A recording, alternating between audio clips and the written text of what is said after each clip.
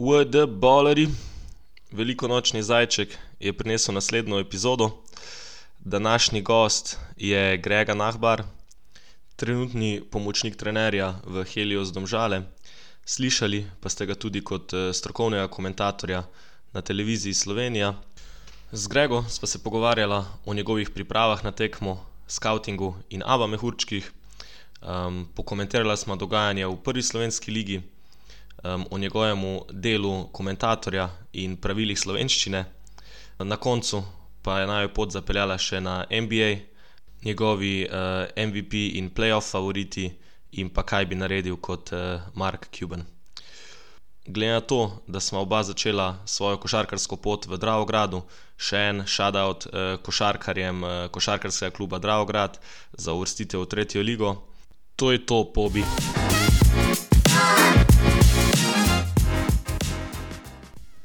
En ESPN stat za začetek. Da ga slišim. Si prvi ex-igralec, komentator pa trener na tem podcastu. To je en tak lep milestone, lep dosežek. Upam, da se bo še kdaj še kaj dodalo pol zraven, če ima še kak pogovor tak narediti. Ja. Tako da, daj mi reči, katera vloga ti je najbolj všeč od teh treh? Vsaka je ful specifična, vsaka ima svoje prednosti pa slabosti. Ampak ker sem že košarko začel kot igralec, ne kot trener ali pa kot komentator, mi je ta tudi pol na koncu najbolj pri srcu ostala, oziroma mi je. In košarko sem zmeri imel, pa zmeri jo bom imel najrajši kot igralec. Ok. Kaj pa je bila tvoja največja prednost na igrišču, oziroma a igrate kaj tam 1-1? Ne, zdaj ne igramo toliko, tudi ritem je tak v tej naši sezoni tudi v Domžalah, da preprosto si ne moreš vzeti nekega časa ali pa da bi riskiral, da bi zdaj z igralci neki probal dodatno 1-1 igrati. Neki še znam, verjetno sam mislim, da fizično pa nisem v takem stanju, ko sem bil včasih, da bi lahko pariral igralcem. Ja, ne smeš poškodbe tvegati. Ja, seveda ne. Itak, da je vsak igralec zelo pomemben in si tega ne moramo privoščiti. Pa ne, jaz sem za tebe mislil. Za mene, ja. Jaz bolj malo migam, več migam z možgani. Včasih, ko sem igral, sem bolj z nogami pa rokami, tako da je tu toliko priprav pa razmišljanj v nasprotnikih, da preprosto ni cajta. Pol tu so še moje punci, 2 mali, ko jih imam, tako da so popoldnevi še pol tu zapolnjeni, in preprosto zmanjka časa, da bi sam se kaj še žogo na igrišču. Ok.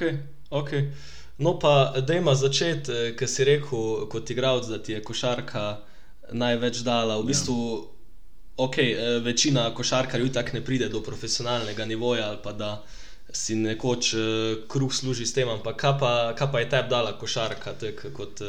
V bistvu, jaz sem že od nekdaj imel rad kolektivne športe, od nekdaj sem rad imel, se pravi, neko družbo, všeč mi je bilo to, da neke uspehe, da sem lahko z nekom delil, da jaz nisem maral preveč individualnih športov. Odraščal, ko sem v Dravogradu, takrat je v bistvu samo nogomet tisti, pol košarka je kasneje zraven prišla. In to je en tak šport, ki sem ga vzljubil in v bistvu tudi brat, kot vemo, ga je že igral in to je nekako sledilo, da sem pol tudi s tem začel in pač košarkom sem imel zaradi tega rad, imam še zdaj, ker je tak res dinamičen šport. Ogromno neke taktike, ogromno nekih takih malih detajlov, ki se dogajajo na dokaj takem bolj malem prostoru, bom rekel, in mi je zaradi tega zelo zanimiv. Zelo se razvija, če primerjam košarko 20 let nazaj, pa zdaj je že ogromna razlika v samem stilu igre. In pa na koncu tisto, ko se in zmage in porazi, tisto veselje deljenje, da deliš nek uspeh z ekipo, je nekaj najlepšega, kar lahko. Se mi zdi, da to večina pol pogreša, ko enkrat neha košarko igrati ali pa ko nisi. Ja, ker ko si ti igralec, tudi ko si trener, seveda si del nekega kolektiva, sam se mi zdi, ko si igralec, si bolj povezan z temi svojimi soigralci, ko nekako, bom rekel, na rekovajih trpiš na parketu neke stvari, in to je tisto, kar pol odtehta, da imaš te dobre odnose, ta prijateljstva tudi po karieri. In pa tiste zmage, to je res tisto, ko veš, kaj vse si vlagal v to, kot individualno, potem tudi kot ekipa, in če nekaj uspeš dosežeti, pol to res tak lep uspeh. Ok, ja, vse to se strinjam, jaz tudi, mi je to najbolj pogrešaš pol. Pa ko si rekel, da se, logično, košarka se je razvila, je danes v bistvu lažje priti od nekega talentiranega igralca do profesionalnega nivoja, po tvojem mnenju? Jaz mislim, da danes je lažje priti na neko, na nek zemljevid košarkarski, ker je toliko teh medijev, toliko raznih virov, kjer lahko ti hitreje dostopiš do nekega igralca, kot si pa včasih. Ne? In dostikrat se dogaja to, da mogoče nekateri igralci že prehitro dosežejo nek hype in potem so pričakovanja od takih igralcev prevelika, preden se sploh uspejo razviti do konca. Medtem ko včasih je to bolj naravno, selektivno prišlo do tega, da je nekdo na nekem nivoju začel igrati, se je razvijal, dosegal neke rezultate in potem tudi postopno nekam prišel. Zdaj pa imaš že igralce, ki pri 13-14 letih že delajo neke projekcije o njih, kakšni bojo, in to lahko potem seveda take igralce tudi po mojem malo zmede v glavi. In tu je toliko takih dodatnih faktorjev, ki danes vplivajo na mlade igralce pri razvoju, da je po svoje mogoče celo težje, kot je bilo včasih. Več je distrakcij, pol imaš te viralne posnetke. Ja, vse to, preveč je tega in vsak potem že ima toliko informacij v glavah, in toliko raznih nekih vizij in ne vem kaj vsega, da je potem res težko se fokusirati na eno samo stvar. To je v bistvu res ista igra. Poleg tega se mi zdi, da v današnjem času imajo sploh ti mlajši otroci toliko drugih stvari na voljo, da je potem tudi malo košarka jim izgubi tisti glavni motiv, zakaj sploh hoče igrati, in potem se dogaja to, da moraš otroke nekako vabiti na treninge, namesto da bi sami želeli prihajati.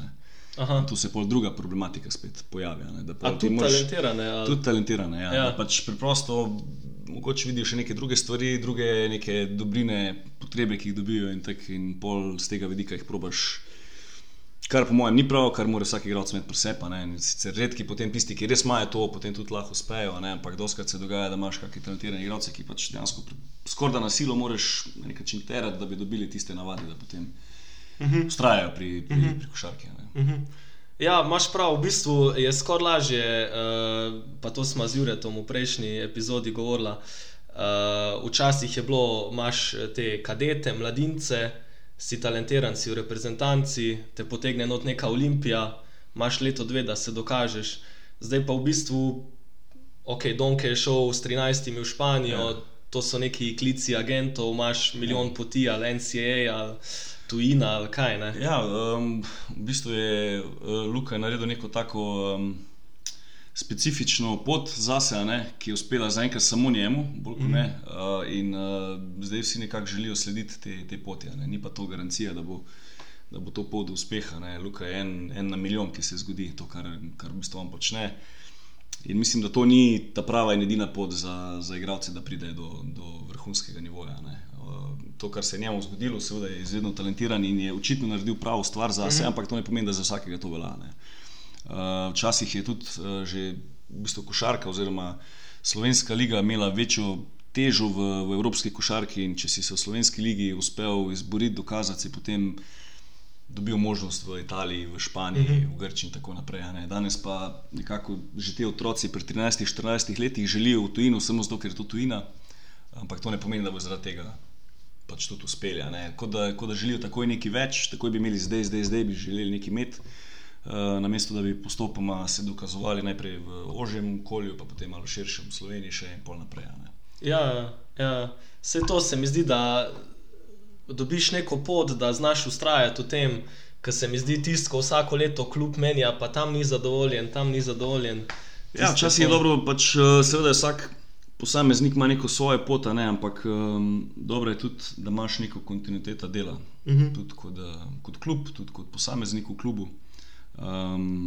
Kot pa če samo skačeš iz enega do drugega trenerja, iz enega v drugo okolje, iz leta v leto.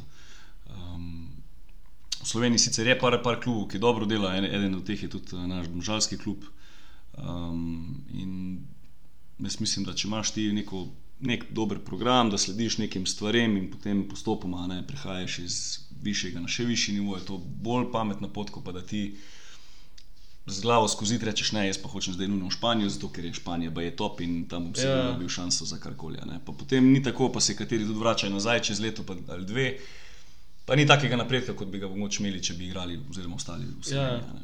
No, pa se to dosti poslušaš, pa kao slovenska liga ni kvalitetna ali pa kaj. Sam pizda, če če daš ti v kjerikoli članski ligi 15 pik, 20 pik, če si dovolj dober, bo slej ko prej neko šanso dobil ali pa... Ja, in vse to je tisto, ne, da v bistvu ena stvar je, da ti imaš eno dobro sezono, ne, druga stvar pa je pa, da potrdiš to dobro sezono. In dostikrat se zgodi, da tudi mlad igralec pač eno sezono ima solidno in reče, ne, jaz hočem zdaj takoj naprej, to je to, ampak pa gre v nek klub ali pa naredi prevelik preskok, pa ne igra, pa naredi v bistvu korak nazaj. Ne. Jaz mislim, da tudi v Sloveniji trenutno Olimpija je seveda še vedno vodilni klub in bi moral biti v bistvu tu nek motiv tudi za slovenske igralce, ne, ker konec koncev tudi Olimpija potrebuje slovenske igralce, da probajo skozi slovensko ligo se dokazati, potrditi neko svojo kvaliteto, pa potem naslednji korak naprej, da bi bila tudi mogoče Olimpija, ne, kar je bila že včasih. Ja. Samo misliš, da je, zdaj govorimo o nekih mladih igralcih tam do 23 let, da je Olimpija še vedno prava pot, ker zdaj zadnje 10 let pa ne vem, če je kjer Slovenc, da je dejansko naredil preskok v Olimpiji. Ja, ni, sej, tudi če pogledaš v bistvu našo reprezentanco, imaš zdaj izjemnega Dončića, imaš Gogija, ki je bil recimo še reprezentance, ne, to sta dva igralca na, bom rekel, res vrhunskem nivoju, tu je recimo Prepelič, ki je še igral Euroligo, potem pa so že počasi pride do nekega razmaka, ne, do nekih stopničk niže, pa so ostali igralci, tako da v bistvu tudi nimamo to, kar smo imeli 10-15 let nazaj, ko je bila v bistvu reprezentanca sestavljena iz 10 ali pa 8 evroligaških igralcev pa 4 NBA igralcev, ne. Tega nimamo več. In lih tu bi mogoče bilo dobro, ne, da na nek način imamo nekaj mladih igralcev, ki igrajo v Nemčiji, v Španiji in drugih državah, da se mogoče tu uspe zgraditi neko jedro, pa potem še dodati dobre tujce zraven, ne, da dobiš potem in v bistvu konkurenčno Olimpijo v Evropi, pa še nekaj domačih slovenskih igralcev, ki jih poleg imaš tudi za reprezentanco naprej, ne, recimo. Ne, jaz tudi mislim, da bi bilo to, pač v teoriji bi bilo super, sam praksa vsaj zadnje... Ja, ne, sigurno, praksa je drugačna, tudi meje, bom rekel, košarkarske so postale toliko bolj odprte, ne, včasih je bil tudi ta sistem drugačen, že odhoda v tujino, pa vse to, ne, in košarka je postala itak tak globalni šport, tako da v bistvu ko smo že prej navezali v štartu, vsak išče neko svojo varianto, ampak jaz bom rekel kot nek ljubitelj košarke si bi želel, da bi mogoče spet seveda Olimpija tudi igrala enkrat Euroligo v Sloveniji, ne. Ker to mislim, da za slovensko košarko absolutno je dobro, že zaradi same promocije, zaradi samega razvoja športa in si zaradi tega želim, da bi mogoče spet enkrat to dosegla in da bi tudi imeli spet nekaj slovenskih igralcev, ki bi na tem nivoju lahko v bistvu zelo dobro igrali, ne. Pa ne, mislim, da to pa je recimo boljš, da vsaj to jedro je iz nosilcev, je iz nekih slovenskih igralcev, tam v Olimpiji, ko Murič, Omić, Ja, tu je še Zoki recimo, ne? Ja, Dragič, sem vedel, da pač vsaj je neko jedro, ampak to so vsi v bistvu že dokazani igralci. Ja, in tudi igralci, ki so že ne bom rekel v zadnji fazi kariere, ampak so že veterani, skoraj da, ne? Polovici, In to bi bilo dobro, da zdaj prihajajo zadnji kakšni 2-3 mladi igralci, ki bi lahko potem nekako prevzeli te njihove vloge, ne? No, sej, Radovića se vključuje zdaj tu, pa si je kar naredil te minute, pa... Ja, to je eno od teh igralcev, recimo... lansko sezono, oziroma predlansko sezono se mi je zelo dopadel ta Ščuka. Zelo zanimiv igralec, ampak težko biti pameten, vseeno bi raje videl, recimo on je sicer mislim, da imel smolo s poškodbo, da so to igralci, ki bi v slovenskih klubih najprej odigrali par sezon, konkretno mogoče ali v Krki, ali v Heliosu, ali v drugih klubu tudi, ki igrajo v drugi ABA ligi, pridobili izkušnje, hkrati so na tem nivoju, da že, mislim, toliko kvalitetni, da na tem nivoju že lahko igrajo, da nekaj dodajo, da imajo neko vrednost v ekipi, ne, in potem iz take sezone naredijo korak naprej, ne. Tako pa zdaj so se spet igralci malo zgubili, ne, in neke logične stopnice, ne, v bistvu, da ni zdaj prevelik jump. Tako, to bi mogla biti neka boljša povezava, mogoče, ne vem, sicer vsak klub je zgodba zase, ampak košarkarska zveza, ne, da bi imela tu neko tako strategijo, mogoče, da bi pomagala hkrati in slovenskim klubom in seveda in igralcem, da bi se našla neka pot za razvoj, ne. No, pa sej bomo videli, kako bo naslednjo leto, ne, glas je v Olimpiji, pa mogoče se Cijanija tu priključi, ki je zanimiv za to. Ja, je par teh mladih igralcev, zdaj ne vem, kaj se bo zgodilo z Olimpijo naslednji sezoni, bo prišlo do kakšne, zdaj kot vemo, Bičerović naj bi zapustil, ne, Olimpijo, Golemac je predčasno tudi zapustil klub, tako da zdaj kakšna se bo tu strategija za naprej naredila, spet ne vemo, ne, in spet se bo zgodba začela od začetka, ne. V bistvu, ja. Ok, dejma iti mogoče zdaj naprej na tvoje delo kot pomočnika trenerja. V bistvu me malo zanima, iz različnih verov oziroma tako malo različno slišiš. Večkrat slišiš, da v bistvu pomočnik trenerja dela več kot glavni trener oziroma ima bolj specifično delo. Ja, v bistvu zdaj to je od kluba do kluba, bom rekel, no.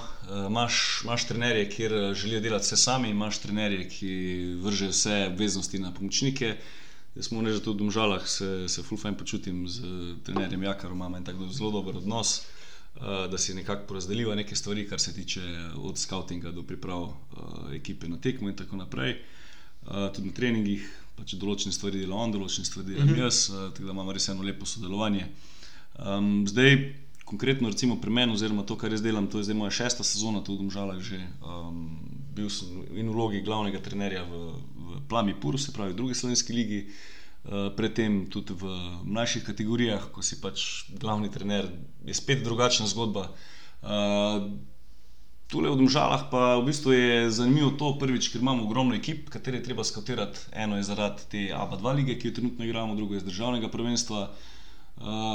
Pol je pa tudi sam način priprave, ne? Kako se pripraviti na ekipo, na kak način igrajo, kje so njihove največje nevarnosti, individualne sposobnosti igralcev, taktično, kako se ekipa pripravlja in napade in obrambi in te tendence njihove in tako naprej. Tako da je kar ogromno stvari in se jih je treba seveda sistematično lotiti, pa ena stvar, ki nama se zdi zelo pomembna zdaj, je ta, da na kak način to predstaviti igralcem, da ni preveč informacija, ne? Ker včasih, če preveč stvari daš, tudi ni dobro. Tako ni fajn, če daš premalo in probaš najti neko tako ravnotežje, kjer je tisto, kar se ti zdi, da je najbolj pomembno za igralce, da bojo razumeli, da so informacije, ki jih dobijo, da so tiste, ki so najbolj pomembne pri individualni in pa tudi pri ekipni taktiki. Ja. Pa je ta pol skavting, ko si rekel, to tvoja naloga oziroma kaj točno ti delaš? V bistvu dejan se bolj fokusira na igralce, individualno kaj počnejo, ne? Jaz se pa bolj na pripravo v bistvu njihovih napadov, se pravi na kak način napadajo, ki reakcije imajo in pol te stvari tudi režemo ven in pol na podlagi tega v bistvu malo se odločimo, kako bomo kaj napadali, ne? Tu se uporablja ogromno stvari, ena stvar, ki je ful praktična, je ta Synergy program. To je taka zadeva, kjer ti v bistvu nekako skenira igralce, da dobiš vse njegove stvari, od tega je boljši v prodoru, je boljši v metu na koš in tako naprej.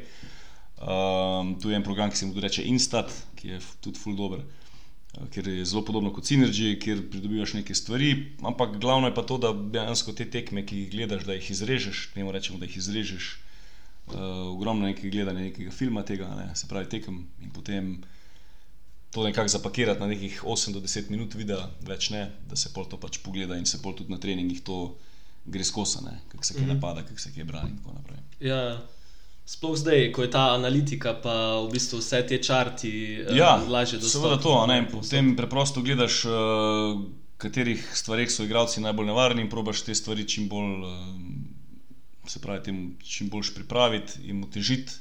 Če je nekdo zelo dober v levi prodor, potem mu zapreti ta levi prodor, ne, se pravi in take stvari.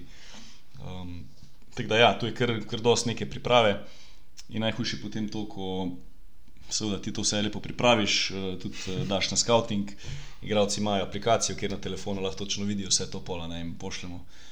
In pol te eno vpraša tam tik pred začetkom tekme, Grega, čak, kaj smo rekli, ta je dober šter ali ni?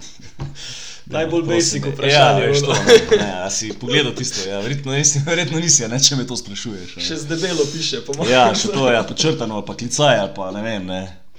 Tako da ja, tudi to se kdaj zgodi, ampak okej, ne, tudi to je, tu moraš vzeti v zakup in tudi igralci so ljudje, ne, in probaš, na koncu je najbolj važno, da v tistih ključnih trenutkih, da ne izgubijo fokusa tudi, da vejo, kaj morajo, kaj ne smejo, tako naprej, ne. Kaj pa na tekmi v bistvu tvoja naloga, specifično polno? Ene so tiste osnovne stvari, to, kar jih tudi verjetno večinoma pomočnikov trenerjev gleda, ne, se pravi težave z osebnimi napakami, koliko imaš timeoutov, katere so menjave, kdo je šel not. Če pred tekmo recimo vemo, koga bomo napadali in zakaj bomo nekoga napadali, da to spomnim trenerja, ne, ta je prišel not, tega lahko spet, ne, ta ima probleme s favli, ali probamo tudi to narediti. V glavnem take stvari, vse ostalo so pa potem bolj kot ne odločitve glavnega trenerja. Ja. Tudi recimo glede menjav, ne vem, lahko malo gledaš, ta se ti zdi utrujen, dvakrat se ni v šprintu vrnil nazaj, zdaj igra že od prve četrtine, ga še nismo menjali, mogoče probaš. S takimi detajli, ne, non-stop posreduješ neke informacije, ne, in pol se oni tako odloča, kaj se mu zdi prav, kaj ne, včasih se strinja s tabo, včasih ne, včasih sam nekaj naredi po svoje, to je pa itak pol na glavnem, na prvem trenerju. Koliko pa tega sugeriraš, ker najbrž moraš imeti neko linijo, da zdaj ne rečeš glih? Ja, no, ampak jaz dejansko tisto, kar mislim, povem, ne, tisto, kar nekako čutim pri sebi, da je bilo dobro, da mu povem, včasih manj, včasih več, odvisno tudi nekako od samega flowa igre, ne. Ampak glavno je tisto, da če nekaj vidim, če se mi nekaj zdi, da nujno povem, ne, da ne držim zase, ker tudi ko si pomočnik trenerja, ko nekako sicer gledaš malo širše, lahko vse skupaj, ko si trenutku, ko vodiš, ne, igro, mogoče lahko malo bolj široko razmišljaš, pa se manj obremenjuješ z nekimi specifičnimi detajli, pa lahko lažje rečeš, zdaj, če je bilo dobro, če bi mogoče ta šel not, ali pa ne vem, take stvari, ne. V bistvu je zelo odvisno od samih situacij, ampak v glavnem gre za to, da probaš z nekimi nasveti, z nekimi stvarmi ali spomniti ali predlagati trenerju naprej. Head coach pa pol itak filtrira to. Ja, seveda, ne, to je pol od njega odvisno, on pol se sam odloči, včasih reče, bravo, dober predlog, včasih ne bomo zdaj, to je čisto normalno, ne, in to je tudi trenerjeva, da pol se odloči, kako bo naprej. Ne. Ja, okej. Daj mi malo povej, v bistvu me zanima, kako si pa do tega komentiranja prišel, oziroma kako se je vse skupaj to začelo? V bistvu to je bilo to se je zgodilo čisto slučajno. Kolega Miha Mišič, ki deluje kot novinar pa komentator na televiziji Slovenija, me je enkrat kontaktiral. Takrat sem še v bistvu igral v Kopru, sem še igral košarko. Me je kontaktiral in rekel, če bi z njim lahko šel komentirati kako tekmo državnega prvenstva. Sem rekel, da ni problem, izkušen s tem sicer nisem imel, sem rekel, ne vem, nisem to nikoli delal, ampak zakaj pa ne? Je rekel, ne vem, imam tak feeling, da bi lahko bil zanimiv sogovorec zraven pri komentiranju in tak naprej. Sem rekel, ok, bom probal, zakaj pa ne? In to je pol nekako samo zraslo, da je šlo iz ene tekme na še eno tekmo, pa iz ene tekme na še eno tekmo, tako da sem pol tudi kasneje, ko je bil Eurobasket v Sloveniji, pa potem še, mislim, da Eurobasket 2015, pa svetovno prvenstvo v Španiji, sem potem se dejansko tudi udeležil teh komentiranj kot strokovni komentator, ne? Pa nazadnje tudi olimpijske igre, ki so bile na Japonskem.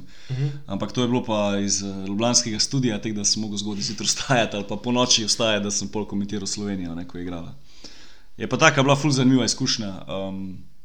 Čisto drugače spet, neka tretja perspektiva gledanja na košarko, ne. Mogoče bolj kot trener, ne toliko od igralca, ampak da probaš rekel, gledalcem pa poslušalcem na čim bolj tak enostaven način razložiti neke zadeve, ki se odvijajo na igrišču, ne? Ker tu je treba razumeti, da konkretno, ko smo komentirala recimo evropska prvenstva, procentualno je bil mogoče odstotek ali pa 2 gledalcev, ki so iz košarke, ne?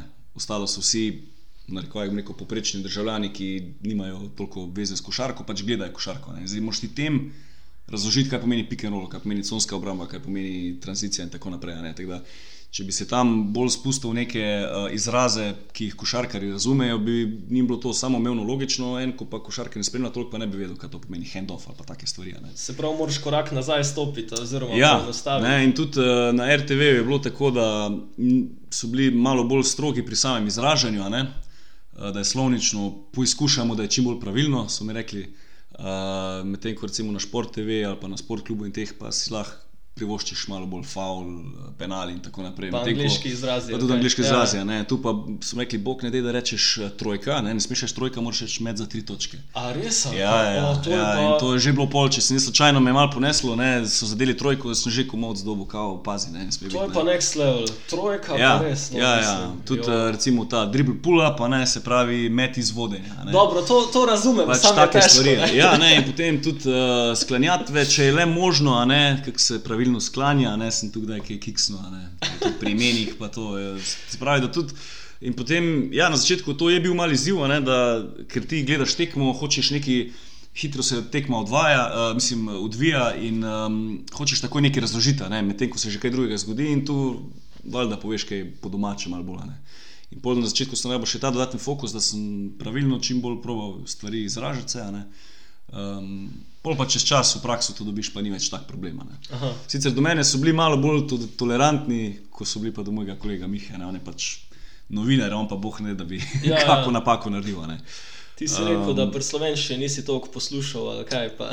Ja, sem malo bolj bil tako, sem imel raje, ne vem, tuje jezike, ko pa slovenski, pa sem malo zapostavil kako stvar. Ampak ja, no, sicer na srečo nisem toliko kritik dobil, ko sem mogoče mislil, da jih bom, ampak kdaj je bilo, ja, tu pazi, le, ko rečeš to, probaj ta izraz, ko rečeš to, ta izraz, ne, da je čim bolj pravilno slovensko, ne. Ja, pa ja, kar se tiče pa same priprave na komentiranje, do neke mere je podobno kot priprava na nasprotnika kot trener, ampak v malo manjšem obsegu, ne. Bolj probaš, rekel, neke informacije dati, ki so take čisto osnovne, za kako ekipo gre, kdo je najbolj nevaren, ne spuščaš se pa toliko v detajle, na kak način igrajo, kjer so akcije in tako naprej, ker to pač gledalcev preprosto ne zanima, ne, oziroma tudi mislim, da nima smisla to razlagati. Bolj neke splošne stvari, ne, imajo, ne smeš reči, imajo par izrazitih šuterjev, imajo par izrazitih strelcev, ne, oziroma dobrih izvajalcev meta za 3 točke in tako naprej, tako da ja. Ta slovar bi se lahko naredil, Saj en mislim, da že obstaja, ne, nek osnovn, verjetno iz Difa, ga je Brane Dežman, ali ste ga Frani račuli, da ste ga mogoče v tisti knjigi že zapisala za nekaj. Ker zdaj toliko je pa teh ampak angleških izrazov. Ampak se je posodobilo nove stvari, ker se tudi košarka odvija, tako da verjetno se bi že kakšni novi mogli dati. Angleški izrazi, balkanski izrazi. Ja, neka mišljenica vsega nastane pola, ne. Tako da ja. Koliko pa si je vseh teh tekem, približen? Za občutek? Za občutek, jaz bi rekel, po moje ne 60-70 tekem, 60, da sem jih odkomentiral. Mislim, da točen podatek ima kolega Miha nekje v arhivu, ampak jaz bi rekel tako ene 50-60 tekem, da sem odkomentiral, ne. Sploh mi je bilo všeč to takrat, ko sem bil na svetovnem prvenstvu v Španiji, v Barceloni, ko smo iz Barcelone se oglašali. Mi je bilo fajn to, da, pa tudi v Sloveniji konec koncev, ko je bil Eurobasket, da sem se lahko udeležil novinarskih konferenc in sem pol tudi vprašanja postavljal tam, sicer jih nisem postavljal za televizijo Slovenija, ker nisem bil pooblaščen za to, ampak sem imel dostop do konference in pol sem jaz dejansko vprašanja postavil trenerjem, ker je mene kaj zanimalo, pa ni bilo za noben vira, ne, in pa sem jih sama, ne, tako vprašal, ker me zanimalo, zakaj pa tam niste tega menjali oziroma zakaj ste šli v to način branja, ne zato, da bi se to objavilo na, ne vem, MMC-u, na spletni strani, ampak ker je mene nekaj zanimalo čisto kot, da se naučim kaj novega, ne. To je bila kar kul izkušnja, no. Ok, pa zdaj v bistvu to nimaš časa oziroma te ne mika toliko več, ali? Mislim, jaz sem vedno pripravljen komentirati, to je en taka posredna stvar, ki jo rad počnem, sicer problem je tu, kako se pol datumi kakšni prekrivajo, ne, če sem z ekipo v Domžalah, potem seveda ne morem biti na 2 mestih hkrati in prioritetam je vseeno trenerstvo, ne.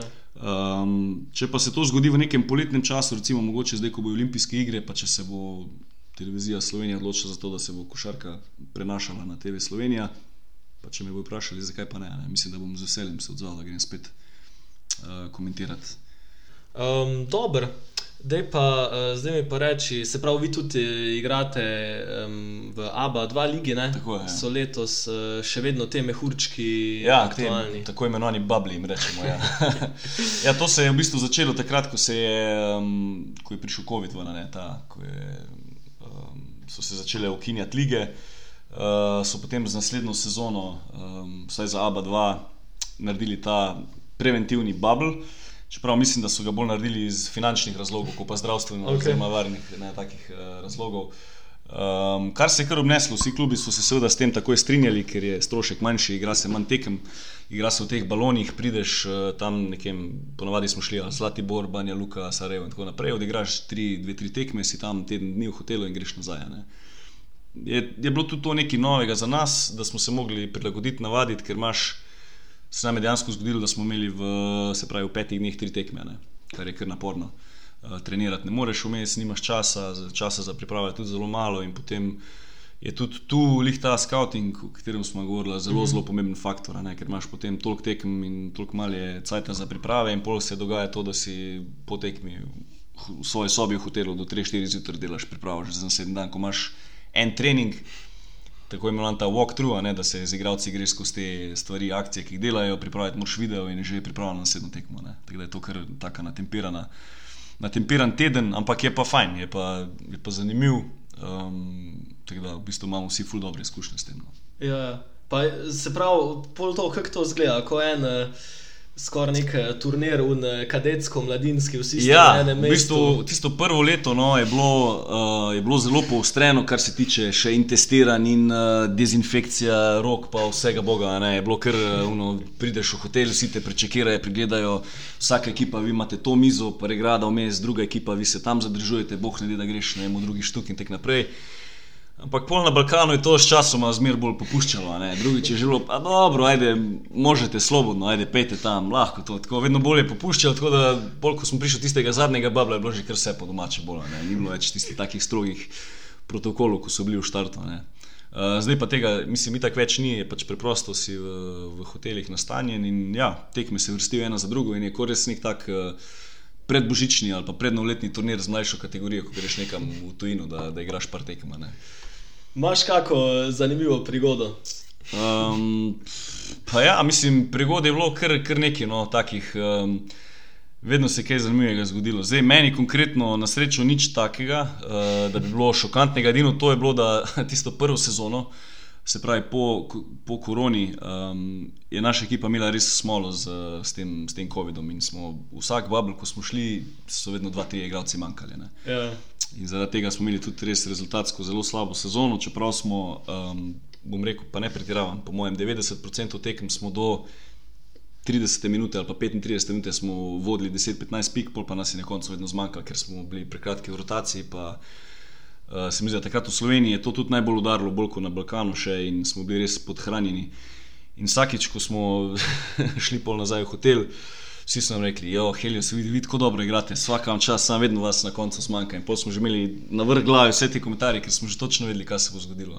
Ja. In mislim, da je bil prvi ali drugi bubble, ko smo šli na Zlatibor, sem takrat tudi jaz dol v bistvu zbolel z covidom.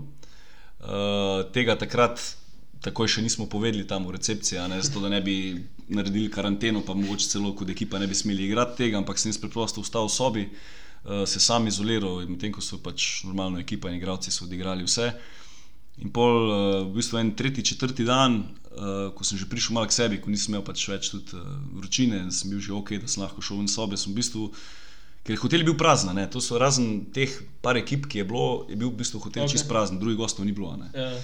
In spodaj v tem lobiju je bil tak ogromen projektor, kjer so te tekme tudi predvajali, za ostale ekipe, če so bili, in mislim, da je bilo tisti zadnji dan, smo še mi ostali, mislim, da smo imeli mogoče zadnjo ali predzadnjo tekmo, tako da so bile 3 ekipe, sem še v hotelu, sem jaz sam sedel dol v lobiju, v bistvu tako ogromen lobij bil in sem bil na kavču in sem gledal na tistem projektorju, sem bil sam, skoraj sem imel film, da sem sam v hotelu, tako da je bilo res en tak poseben dogodek.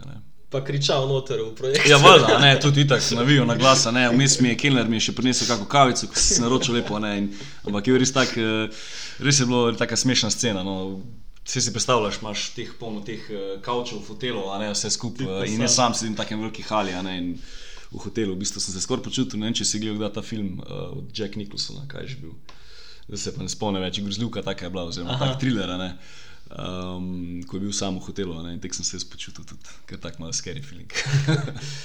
Ja, dobro, zanimivo. No, vse to moram omeniti, no, ker letos pa v bistvu ste bili brez poraza čist do konca, pol ste eno tekmo s Podgorico smo izgubili eno tekmo. Zdaj, če bi me pred sezono vprašal, da bomo imeli tak skor po 13 tekmah, bi rekel, si želim tak skor, ampak ne vem, če bo izvedljivo.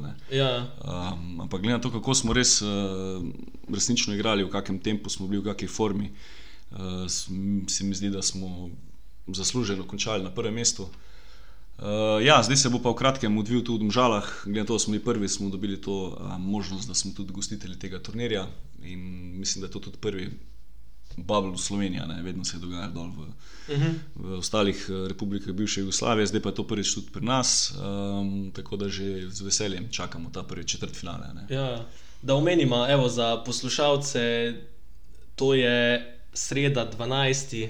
April je četrtfinale, pa petek polfinale, tako, pa v nedeljo je pa finale. Jaz upam, da pridemo vse do tja. To je želja. Tisti, ki ste v okolici, evo, da prijete navijati. Pa mi to še reči, ker smo zdaj že glih pri Heliosu, tudi v bistvu zdaj v zadnjih 2 letih v domačem prvenstvu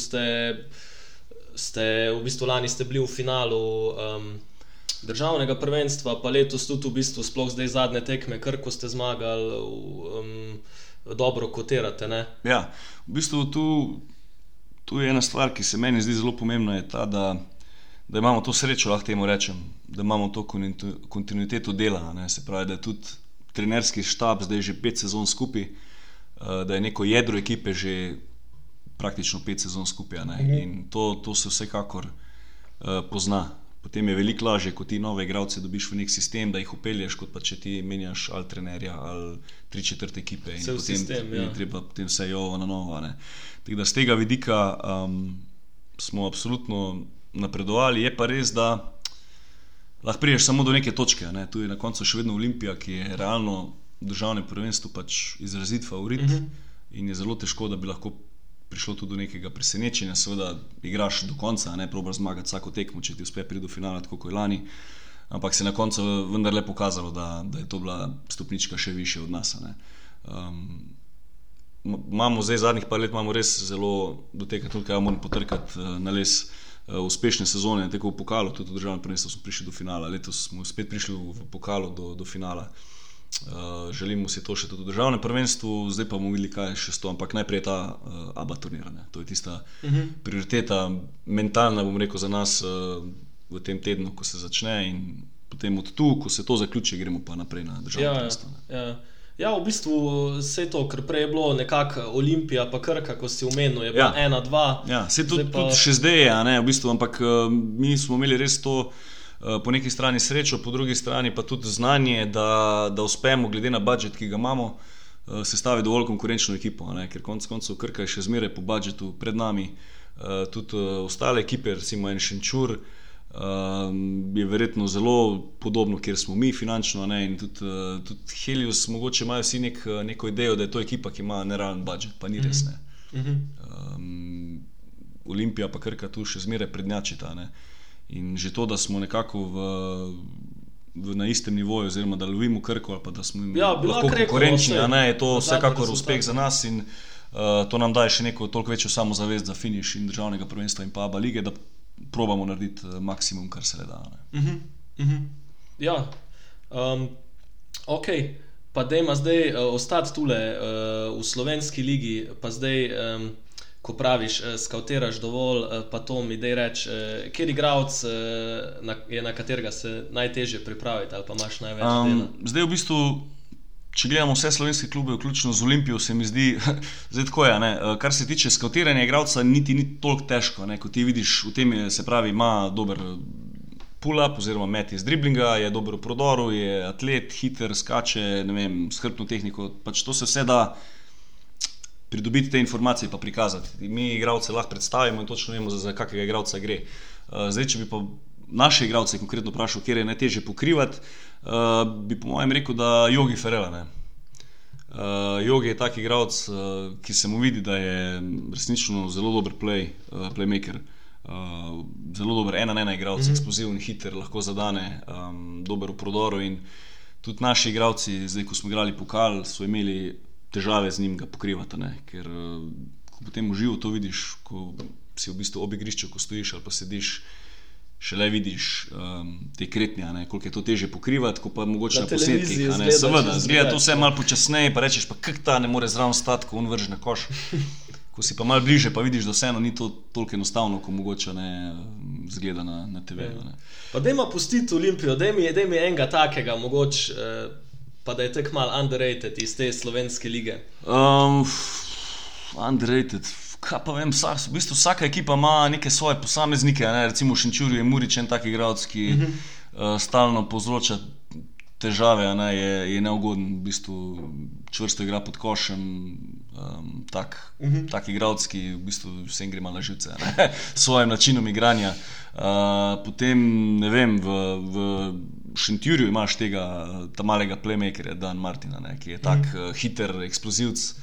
1 na 1 se ga tudi težko pokriva, ne? In potem moraš obrati neke druge stvari, kako boš pokrival te igralce. Tako da zdaj, da bi res izpostavil neki underrated, je težko reči.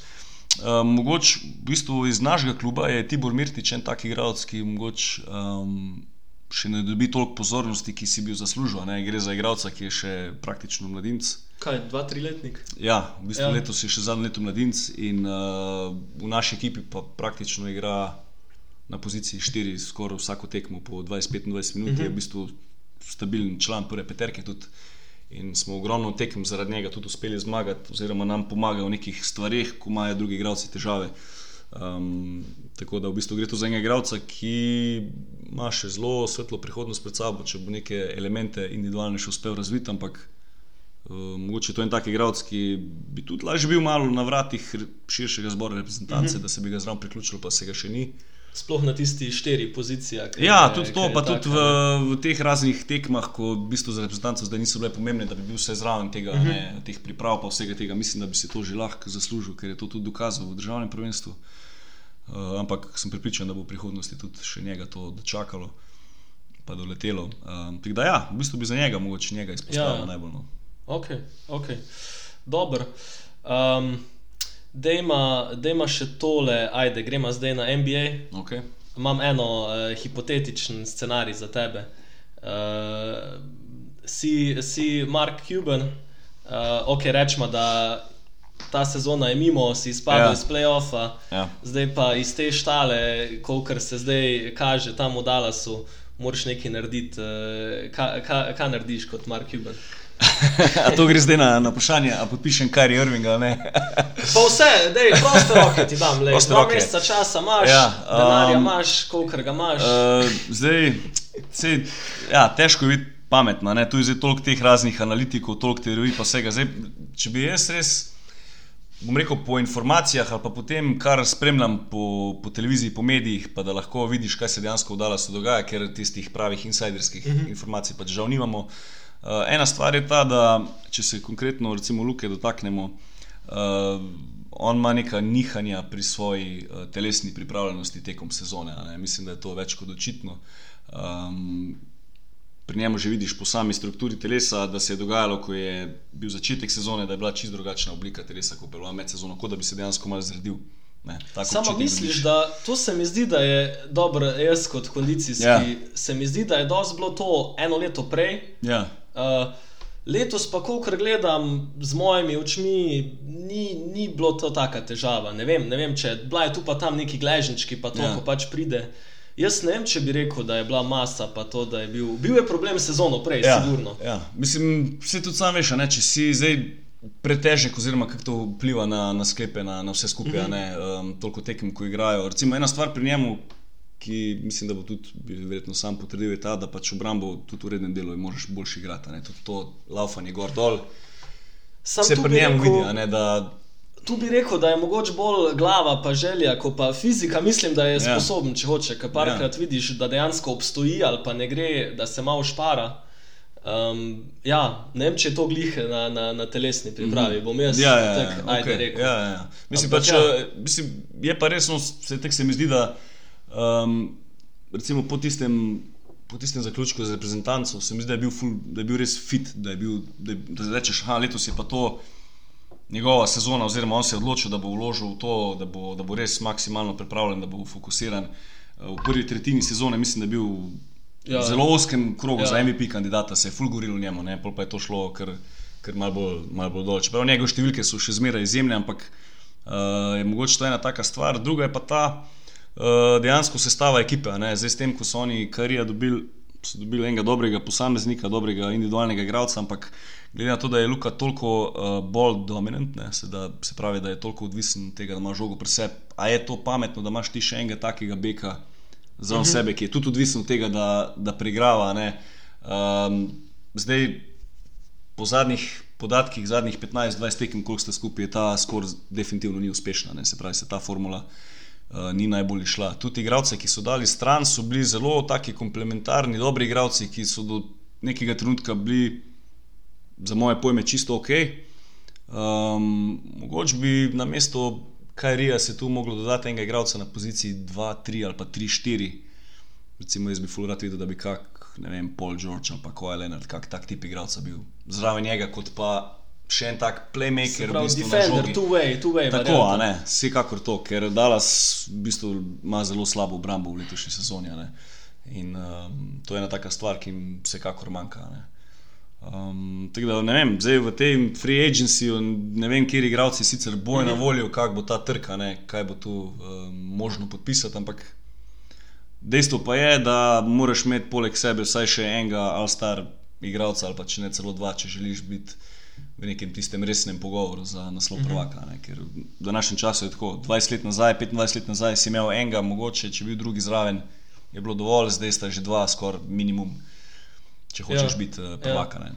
Se pravi, kaj, ne podpišeš Kyrija, jaz mislim, da ne, jaz mislim, da ne, da bi Kyrija pač, če ustrajaš pri Luki, ne, da ti je to franchise player, se pravi, njega normalno držiš in potem to praznino probaš, se pravi, to finančno praznino, ne. Pol imaš 30-35 milijonov, tako je, ja. Zdaj ne vem, se pravi, ne vem, kaj to na trgu pomeni, kaj lahko dobiš, ne, ampak vsekakor enega takega tipa igralca bi imel na krilu, ki igra pozicija 2-3, da lahko pokriva malo več pozicij, da ne potrebuje toliko žoge v rokah, da bi se mogel driblati ves časa, ne, ampak naredi 1-2 driblinga, je to, ne. Ja.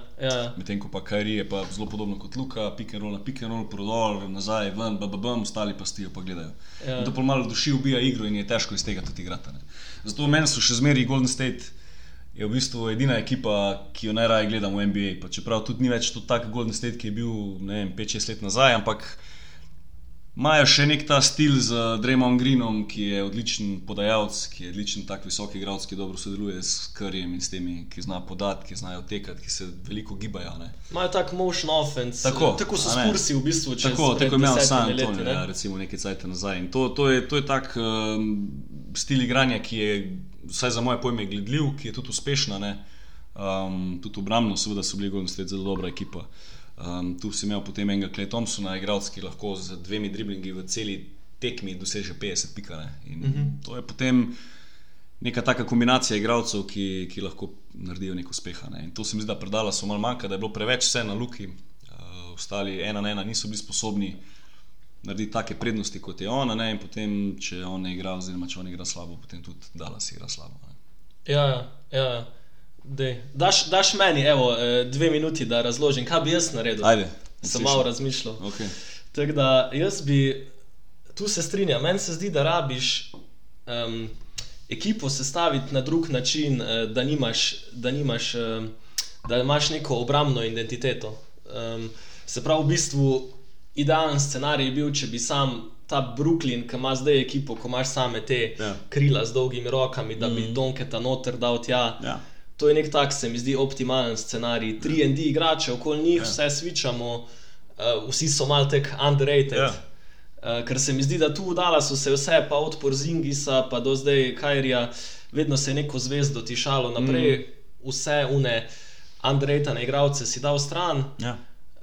Tako imaš zdaj recimo Josh Green ali pa ta Hardy, to so mi taki plus igrači iz ozadja.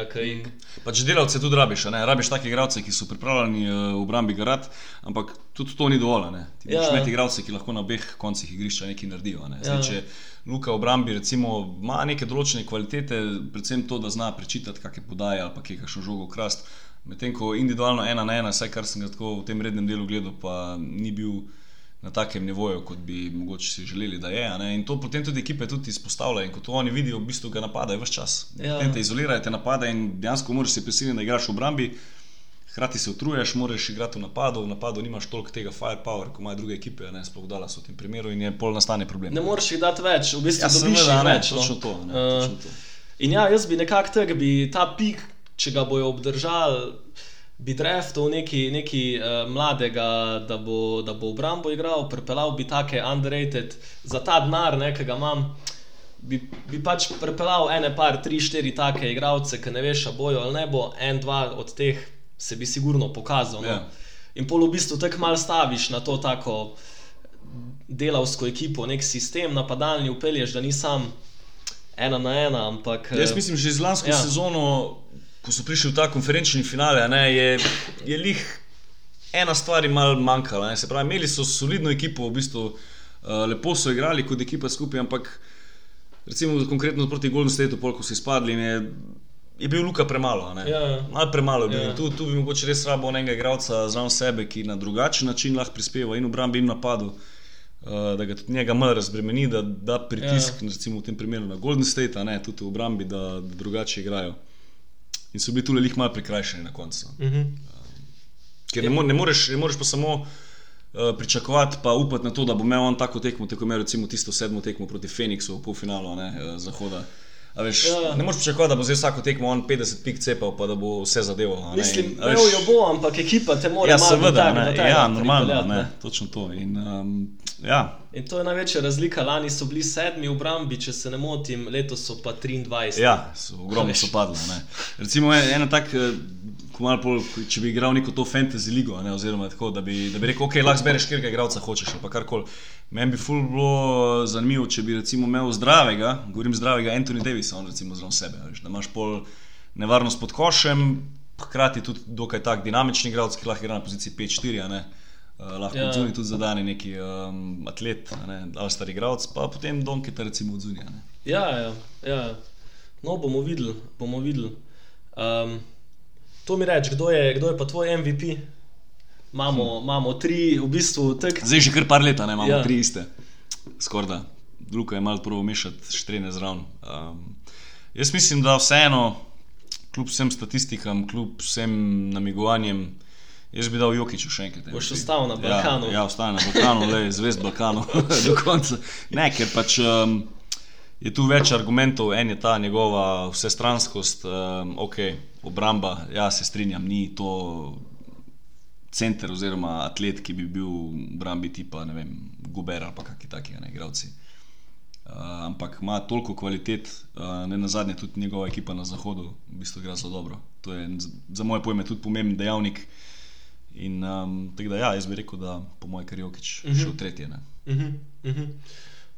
Mislim, vse v bistvu, po mojem je letos tako leto, da komorkoli od teh 3 daš, ali Janisu, ne moreš faliti, Embiidu. Ne moreš faliti. Embiidu bi želel, ko je prvič, Jokiću pač malo tudi, ko je naš, pa ko dejansko, če gledaš statistiko, ni po mojem napačnega odgovora. Ne, ni, ampak jaz se samo bojim, da bojo mogoče izbirali na podlagi tega, ne samo trenutne sezone, ampak zadnjih 3 in bo rekli, zdaj Jokić je bil 2-krat, da jim zdaj malo zamenjati, čeprav ne bi smeli to gledati. Če bi gledal sezono po sezono, bi mogoče vseeno na koncu izbral Jokića. Ne vem, jaz sem bil, vsak drug dan sem po mojem bil za drugega, ampak včeraj sem šel gledati standingse, ker statistiko ne moreš lahko se 3 dni zdaj pogovarjamo. Sem gledal standingse in sem rekel, Milwaukee bo imel 60 zmag, če vse 3 zdaj zadnje zmaga, davč najboljši rekord, sem rekel, jaz bi dal best player on the best team, pa rešeno, pač enostavno, ampak se pravim. po mojem ni napačnega odgovora. In tu bo pač potem te mediji, pa novinari, pa trenerji, nekdo se tu glasuje v NBA, bojo mogli se odločiti na koncu, da dajo glas tistemu, kjer je mislijo. Ampak res je res tak tight race, zelo, zelo tesno bo. Pa tudi, da imaš že v zadnjih, zdaj koliko, 3-4 letih, imaš konstantno te 3 plus, potem tule je bil recimo... Sami ne Američani, Luka zraven, v bistvu četrti, Pol pa se mi zdelo, da je mal ego Američanov tudi trpel, pa so namerno začeli gurati noter druge. V enem dobju se je malo Duranta na začetku omenjalo, pol so Jason Tatuma hoteli na vso silo. Jaz sem stavil na Tatuma pred sezono, glih zaradi tega. Ja, sej, sam so te toliko zdaj zdominirali, ne Američani, da, sorry, v tem mogli še eno leto dati tujini ta trofeja, oziroma to nagrado, tako da, bomo videli, no. Ok. Tvoji playoff predictioni? Ne vem, jaz imam, ta je dobra, Milwaukee v ožjem krogu favoritov, zdrav Phoenix v ožjem krogu. Jaz bi celo malo košel, pa rekel, če bo zdravi do konca, bom rekel Phoenix. Phoenix, Milwaukee finale? Ja, recimo. Pa Phoenix da zmaga. Phoenix v 6 tekmah, ajde. To je to bilo tudi ponovitev finala, konc koncev, iz koliko let nazaj. 2 leti nazaj. Tako, 2 ali 3, ja. Pa se je taka mal pravlična, Chris Paul dobi ring. Ja, bolje še ta zgodba zravno, Ja. Booker dobi prvega, mal se pa maščujejo vse za 2 leti. Ja, še za tisto takrat, To je res taka, Ja, zanimivo. Meni je tudi Milwaukee, mislim, da je klasa zase. Na zahodu pa se je težko izbrati, kaj je toliko. Mislim, jaz izhajam iz enega prepričanja ali pa filozofije, da vseeno na koncu obramba zmaguje. Vse ekipe imajo talentiran napad, ampak na koncu obramba zmaguje in lih tule mogoče pri Jokiću vidim, ne konkretno sam pri njemu, ampak recimo pri Denverju je mogoče ta minus, da v finišu ti moraš braniti. In ti ga na pick and roll potegneš ven, ali kaj bi ti naredil? Ja, seveda, probaš izgledati prek njega, gradiš prednost, ga napadaš z 1 na 1, se pravi, probaš prebiti, iz tega ustvariš podajo navzven, če dobiš open 3 shot. To so pol gledaš, pol se vrneš na tiste osnovne stvari oziroma karakteristike, kako najlažje dosežeš oziroma na kak način, kako bi to rekel, kateri meti na koš imajo največjo vrednost. Se pravi, ali to prosti met, ali je to neposreden met izpod koša, ali pa je to odprt šut. In zdaj, kako do teh stvari prideš, se pravi, če sprovociraš Jokića na pick and rollu ali da te prevzame kakorkoli, težko bo ostal pred tabo 1 na 1. Zdaj, če ti to selektivno narediš z nekim igralcem, ki lahko zadane od daleč, se pravi, mora Jokić od blizu pokrivati. Zdaj ne veš, kako se bo recimo Denver v tem primeru odločil, ali bo šli po 2, daleč od koša, kar odpre cel teren in ko žoga gre iz ene na drugo stran, priješ do odprtih metov, do prodorov, in tu pol začneš izpostavljati te stvari. Medtem ko recimo Phoenix imaš vseeno ti Aitona pa te igralce, ki so malo bolj gibljivi, lateralno in je to že težje. In tu pol nastane ta problem in zato na koncu jaz mislim, da pač v teh finalih pa to, obrambe zmagujejo. Ja, ali pa v najslabšem primeru Aitona potegneš ven, pa greš, ne vem, z Durantom. Ja, small ball recimo, tudi te variante in tudi Durant je čisto okej v obrambi. Tam pa Jokića ne boš če pa njega nimaš, če pa njega vzameš ven, zgubiš glavnega igralca, ki je v bistvu tudi playmaker na nek način, in koš igralc in podajalc in ne vem, kaj vse še on dela v napadu in pol je pa to velik handicap za Denver. Kaj pa je tvoj counter? Si asistent Denverja, ajde. Kaj ga braniš pick and roll, če ti Jokića ven potegnejo? Kaj bi ti naredil? Staneš dol pod košem, ne izkakuješ. Če se ga zamenja, da bi bil... Kaj brani z Jokićem pick and roll? Pač ustane v dropu bi ustal, ker se mi zdi, da pač riskiraš raje tisti pull-up za 3 ali pa floater, sploh če imaš možnost, da imaš nekega beka na žogi, ki se dovolj dobro prebija mimo blokade, da vsaj približno ostane z igralcem za žogo, ki gre na prodora. Ker se mi zdi, da čim mora Jokić iti ven na trojko, je to problem. Sploh če imaš ti potem dobrega rollerja, pomeni, da iz weak side, iz druge strani potegneš obrambo not, imaš takoj pas v corner, daš tja šuterja, šut za 3, oziroma če ne gre pomagati, imaš lob podajo, greš v prodor in tu potem imaš težave.